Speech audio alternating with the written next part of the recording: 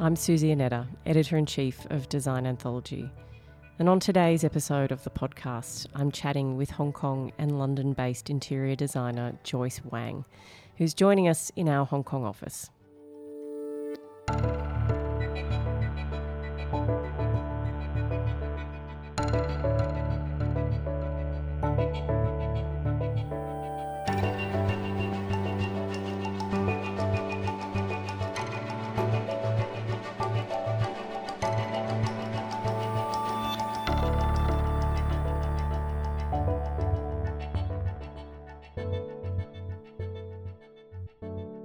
So thanks for joining us on the podcast, Joyce. It's great to see you again. Thanks for having me, Susie. Nice to be here. Thank you.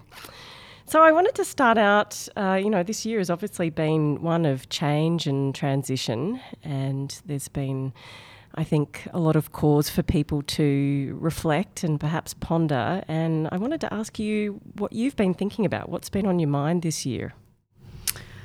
Yeah, I think being self-reflective, now that social distancing is kind of the norm, we've been, both the Hong Kong and London studio, we've been working for a long time from home. And I think that dynamic has just meant kind of turning a bit more inwards and having that opportunity to have a look at how we represent ourselves to the industry, whether it's online or, through physical means of portfolio.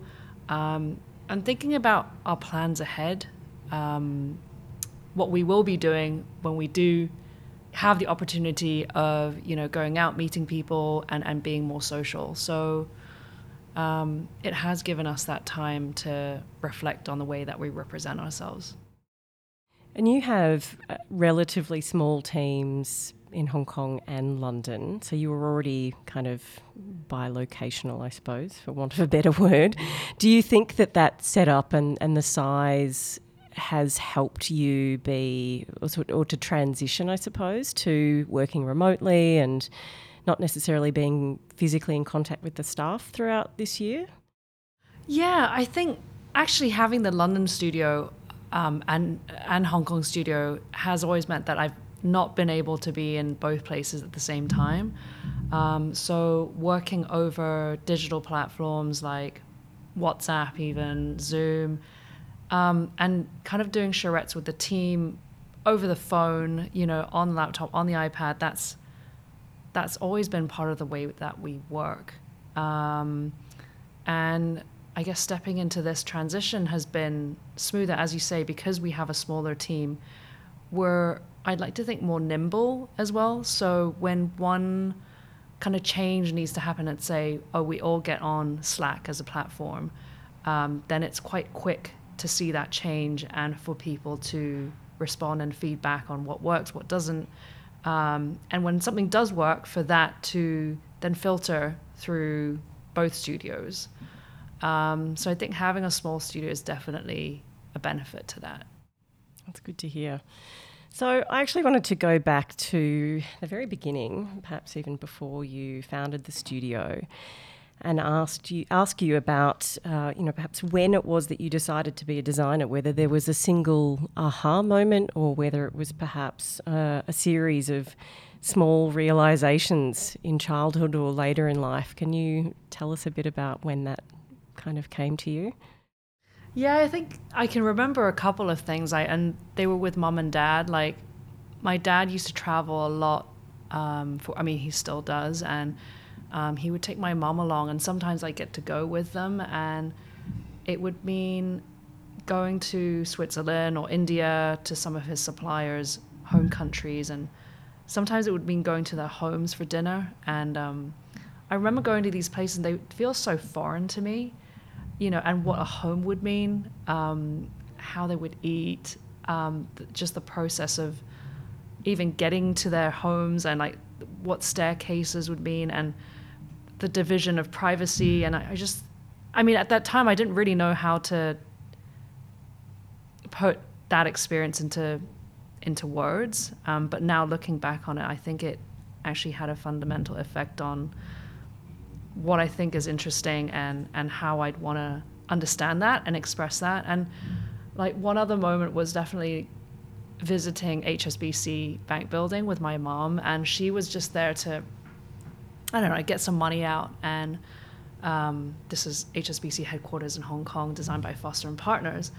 And I remember going up with her these escalators. I was maybe 8 at the time, and I just thought, wow, I feel so important somehow. Like, and I didn't have my own banking, I didn't have anything, and just arriving there and seeing the space, like it was this kind of grand reveal after going through these double escalators into the glass belly of this building. And you arrive, and this is huge atrium. You can kind of sense, it was almost like going into this ant farm. Like everybody had their own agenda of like working, and everything was working together as a machine almost. And I remember asking, like, who makes this? And she was like, what do you mean? Like, who builds a building? I was like, well, no, who thinks about where to put, like, what? She's like, what architects do. And I just thought, okay, I think I want to be one of those. Wow. That's quite a powerful moment. Yeah. And what a great building to be inspired by as well.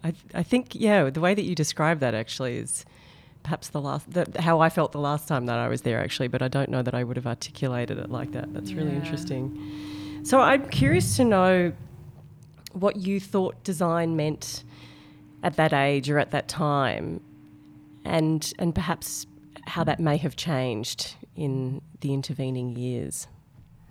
That's such a good question, because I feel like growing up in a traditional Chinese family, architecture has always meant leaning more towards the creative side, but always it being a professional career. So it was still acceptable. So you might not be the lawyer or the doctor that your parents wanted you to be, but architecture was still acceptable because it was a professional career, and it didn't mean, painting on walls and being overly artistic. But I think having kind of gone through my education and, the years of experience that I have is I definitely see the value of embracing the creative side and being open to that more than anything, and how it feeds back into professionalism and like opening up your palette. And I think in a way being kind of encouraged to be disciplined about that in the beginning has definitely shaped how hungry I am now for that other side. Yeah. That's interesting. Yeah. That's really interesting. And your formal studies were in the US and in London, if I'm remembering correctly, and quite different educational pursuits. Can you tell us a little bit about the thought process behind those two different sort of paths, I suppose? Yeah, my undergrad and graduate studies were drastically different on the probably most extreme scales of the spectrum. I studied architecture and material science at MIT. And that meant, we would build models out of balsa wood and test wind effect, thermal mass. It was very physics heavy. And whatever we designed had to be, it had to be constructible and had to be able to withstand the elements. And that was what architecture meant. In contrast to that, at the RCA, where I did my graduate studies in the UK, it was the opposite of that. It was, you didn't have to have anything physical, actually, not even a building. It was the idea of what creating an environment meant and being able to defend your narrative. So I think taking a plunge into that was like really felt like diving in right at the deep end. At the beginning of graduate school, like we didn't have a thesis of here's your project, design a writer's cabin. It was like, okay, we're going to explore the idea of identity. Think of your own project. We'll check back in with you in a few weeks and see what you've come up with. So it was a lot less structured in that way, and it was much more self-propagate an idea. Wow. It sounds like those two vastly different educational streams really shaped who you've become as a designer. Is that fair to say? Yeah. Yep. I think in a way the MIT education is so fundamental in that it grounds you in the physical world. It makes you really question, in the work that we do today, does this have to be this way? Can we construct it differently? How can we merge the structure with the staircase, for example, to make it more aesthetically pleasing and not be cheated away, I guess, in a way where consultants can say, oh, you're just a designer, you don't understand. But I think having that background, you're able to then uphold a lot of those ideas. And then with the RCA, I think the art of presentation and I think that the main piece of training there is if you're not a fan of your own idea, it becomes really difficult to actually market that to anybody. So I think understanding and being able to articulate your own story and what your project means, is probably the most important piece when you're working for yourself, right? Absolutely. But you then went on, if I'm remembering correctly, to work with Norman Foster or Foster and Partners for a period of time before setting up your own studio. Was there any kind of connection to your memories of that experience of the building that sort of led you to work there, or was that purely coincidental? No, definitely. I mean, it was kind of a dream job. When I got the opportunity to work in the London office, I just thought, wow, like I'd love to expose myself to that and see what goes on behind the scenes. And I spent a year and a half working there, and I was their PowerPoint girl. And it was, I mean, looking back, it was an incredible position to be in because Lord Foster, like he would take that presentation and win competitions with it. And being the PowerPoint girl meant putting the slides together and understanding the flow of the narrative of how he would structure his argument of why, they should win as a studio and why their scheme was better. And I remember one of the things he insisted on was having hands, like a sense of like human presence in the photography of models. And I was like, something that seems so irrelevant. That's not even part of the design. Why would that be important? But I mean, little things like that, I guess, trickled down. And whilst I was like busy like doing the animations and making sure that there weren't any glitches, I think a lot of that, the layering of the story and how it's told, has stayed with me. And is there anything else that you would be able to sort of pinpoint that you learnt from him or through the process and of being in that studio, in that environment? Yeah, I distinctly remember how articulate he is. He's able to, because we didn't have much time with him, I think we, before we had a review with him, which might only be 10 minutes, we'd have everything pinned up. It was like at school and doing a review, everything pinned up. And like Norman would come around and he would just take a glance at the plans and know what the weakest part of that design was and question that. And, he wouldn't have been involved in any of the months and months of planning that we were part of. So I think that level of quick kind of understanding and like being able to smell out what was weak in a scheme, I think that something that really inspired me, and I just felt, you really deserve to be where you are right now, and for everybody to kind of have your listening ears open, because I think it just goes to prove how trained and it's not just I guess the team and hundreds of people that he's got working with him that represents a lot of what he's built, but it is down to one man, and what he's actually able to articulate in that very quick moment. That's kind of amazing, actually. And so throughout that time, and maybe also when you were studying, did you always know or think or plan that you would end up with your own studio, working for yourself? No. Really? No. Wow. Okay. I actually came back to Hong Kong looking for a job. I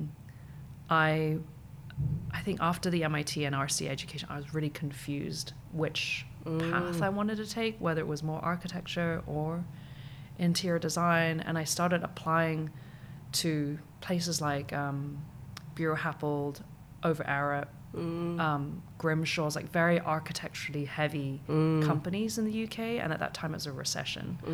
So I remember going into David Adjay's office, and half the lights were like shut down, and the receptionist said, I wouldn't leave your CV here because we're actually letting go of people. Oh, wow. So it was not a great environment to be looking for work in the UK, and that's when I came back to Hong Kong to look for work here. At the same, it wasn't great either. So whilst I was actually doing this, a friend of a friend who had secured a site at the Asia Society, he said, oh, I heard you've just come back from school. I'm actually struggling with my design at the moment. Maybe you can help me out with doing my first restaurant at the Asia Society. I was like, oh, okay, let's have a look.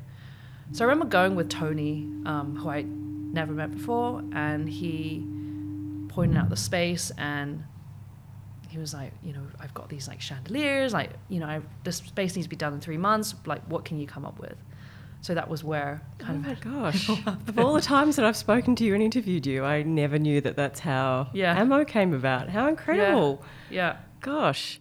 And do you think that experience, because it was, I mean, it had so much visibility, I think, internationally beyond the tiny... Susie, well, you wrote about it. It might have been one of them. I was one of many, though, definitely. You were the tipping point, for sure. I don't know about that. But, the tiny shores of Hong Kong, it really, really became very visible and talked about internationally very quickly, which is incredible. But I wonder whether that experience...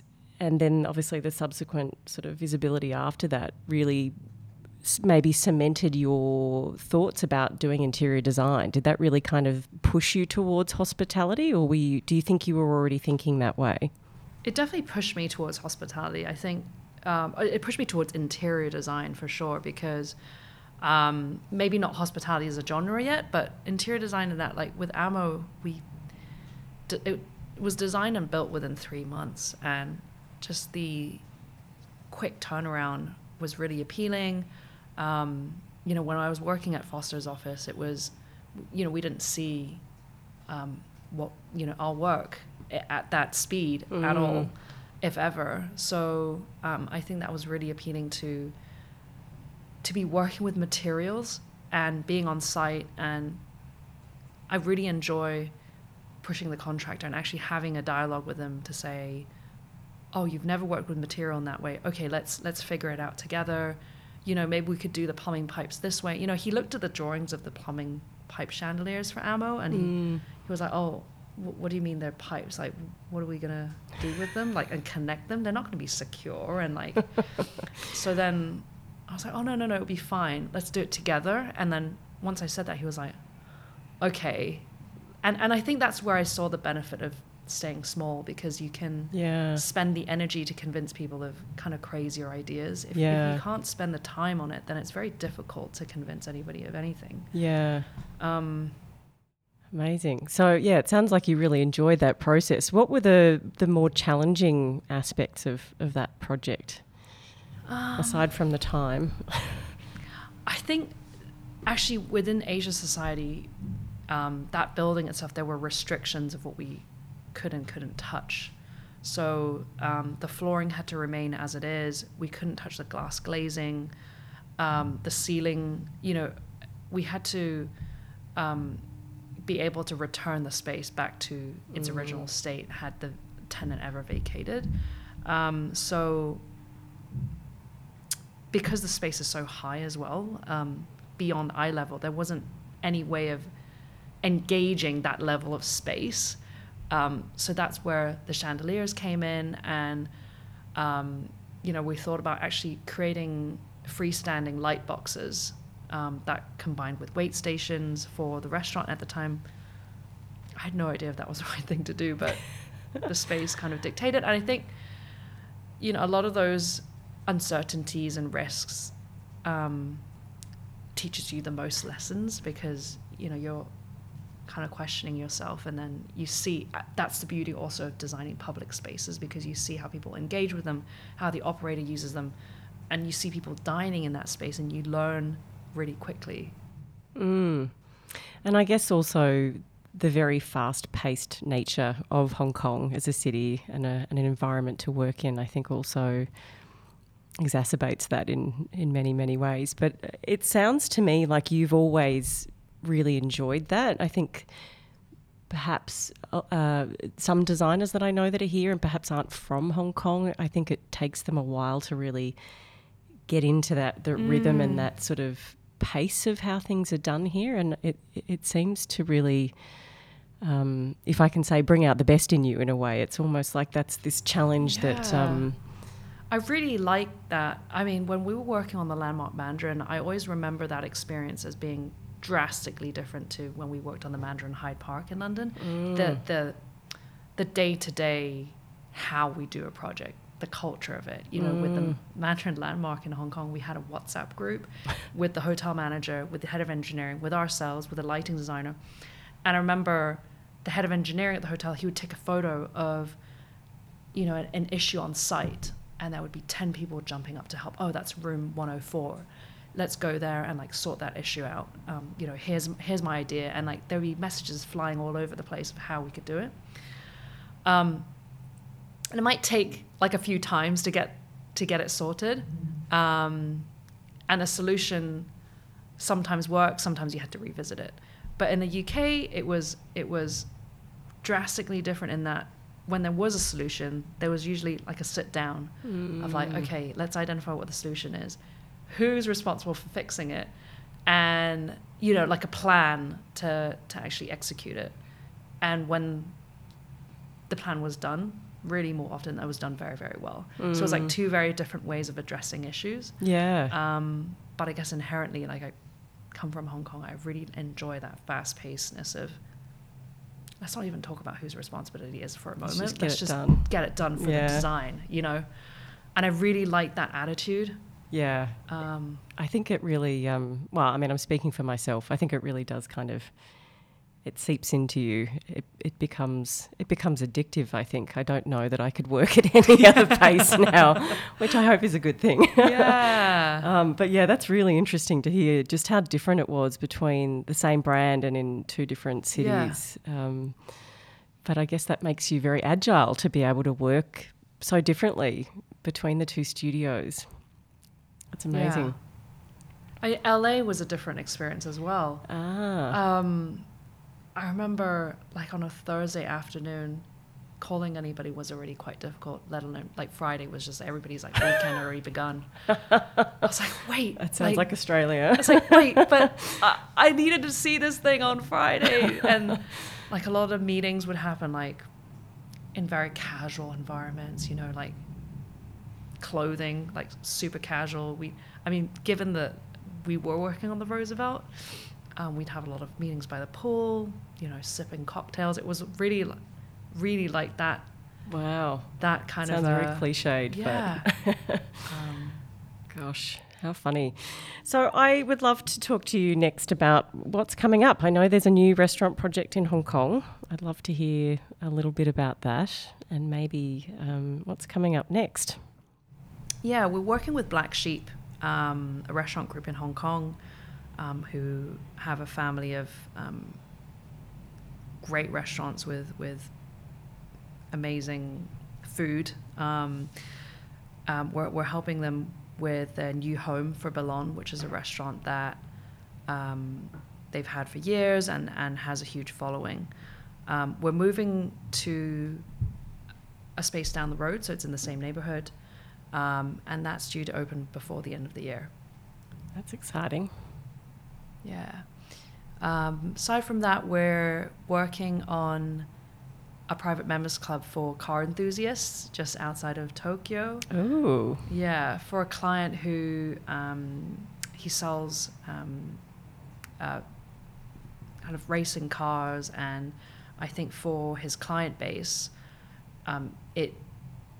we've also actually designed a private members bar for him for purchasers, kind of procurers of these vehicles to enjoy, and the club is kind of one kind of step beyond that, and being able to, like any other, I guess, private members club, you'd be able to enjoy, F&B, there'd be your own spa, and racing component is kind of part of that. There is a pit lane and there is a track. Oh, wow. So did you need onsen. to kind of learn a little bit about cars and that whole sort of world? Yeah, I think like the process of what you do, like the equipment that you bring and the mindset that you go into this, whether it's for social or you're more of a soloist, there can be varying degrees of how serious you take this. So I think like having the design accommodate and be flexible. Amazing. If I can quickly go back to Boulogne, are you allowed to talk about that at the moment? Yeah. Can you tell us a little bit about maybe the story or the narrative behind that, and maybe, how you approached it, and perhaps the relationship with the chef, and how the interiors and the food are going to be working together? Yeah, so actually there is a change of chef. I think the classics will remain, but I think there will be kind of some reinvention of new dishes based on kind of the new chef. But I think the idea of the space was Boulogne had kind of grown up a bit and had become more sophisticated than the environment that it was necessarily in. So, the plating was more considered and sophisticated, and the space wasn't necessarily matching up to that. So that was when Black Sheep came to us and said, we want something that's a bit more mature and a bit more grown up. The space is a level up from Holy Food and another restaurant downstairs. So there is kind of this process of going up from kind of the busier street, which I think is a positive for us. And what is really unique about this restaurant is I think almost half of it is the kitchen. Oh, wow. So I think the seriousness that they place on the food and the chef and the equipment, this is a serious restaurant, and when you go in, there's going to be, you'll see into half of the kitchen only. So there's kind of the presentable display kitchen area, and there's another kind of working half of it, which won't be in view. The ceiling heights are low, but we've opted to have, because it is quite an angular space, kind of more sinuous and curvy, bulbous furniture pieces. And it will be, because Boulogne is grounded in French cuisine, we wanted to use French plastering and molding kind of as a layer, and then introduce actually new materials in front of that as a juxtaposition. And we've been able to work with incredible suppliers for this project.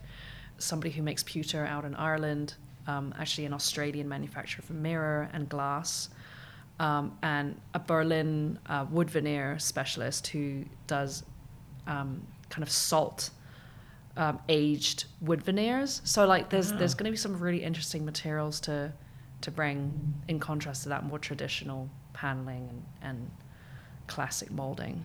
Excellent. That sounds really exciting. So it's later this year. I guess it's very hard to pinpoint an opening date at this stage with everything that's changing. Yep. I'm curious to know whether there were considerations throughout the process, or maybe even changes later on because of COVID and, kitchens and open kitchens and all of the sort of sanitary considerations. Was that something that you found maybe changed any of the design detailing? I think because it has been considered a fine dining restaurant from the onset, it was never that dense. People had their own alcoves to kind of call their own dining spaces. So we've not had to do any kind of drastic changes to the design. There is a chef's table, but I think, again, there's only a cover for 3 people. So the count of covers is quite low already. And I'd say, you know, having gone through this whole period, like people wanting to dine out, that's still going to be the norm. Yeah. Absolutely. I'm desperate to get out and have a meal that someone else cooks. Yeah. I'm really looking forward to seeing that. So is there anything else that's coming up that you're allowed to talk about? Any sort of little teasers? I can mention the cities that we're working in. Okay. We're doing something in San Francisco and in Los Angeles, which is super exciting because having worked on the Roosevelt, working on the West Coast has always been something I'd wanted to go back to. Mm-hmm. We had that project in Melbourne, and hopefully that's still on hold, but hopefully... Yeah, I was very excited about that. Fingers crossed. Yeah, something in London, a couple things in London at the moment, yeah. Fantastic. Well, I'm glad to hear that things are still, you know, moving forward and that you're keeping busy, and yeah, we look forward to thank you. Getting some updates. And thanks again for your time. It's always great to catch up. Thanks for having me.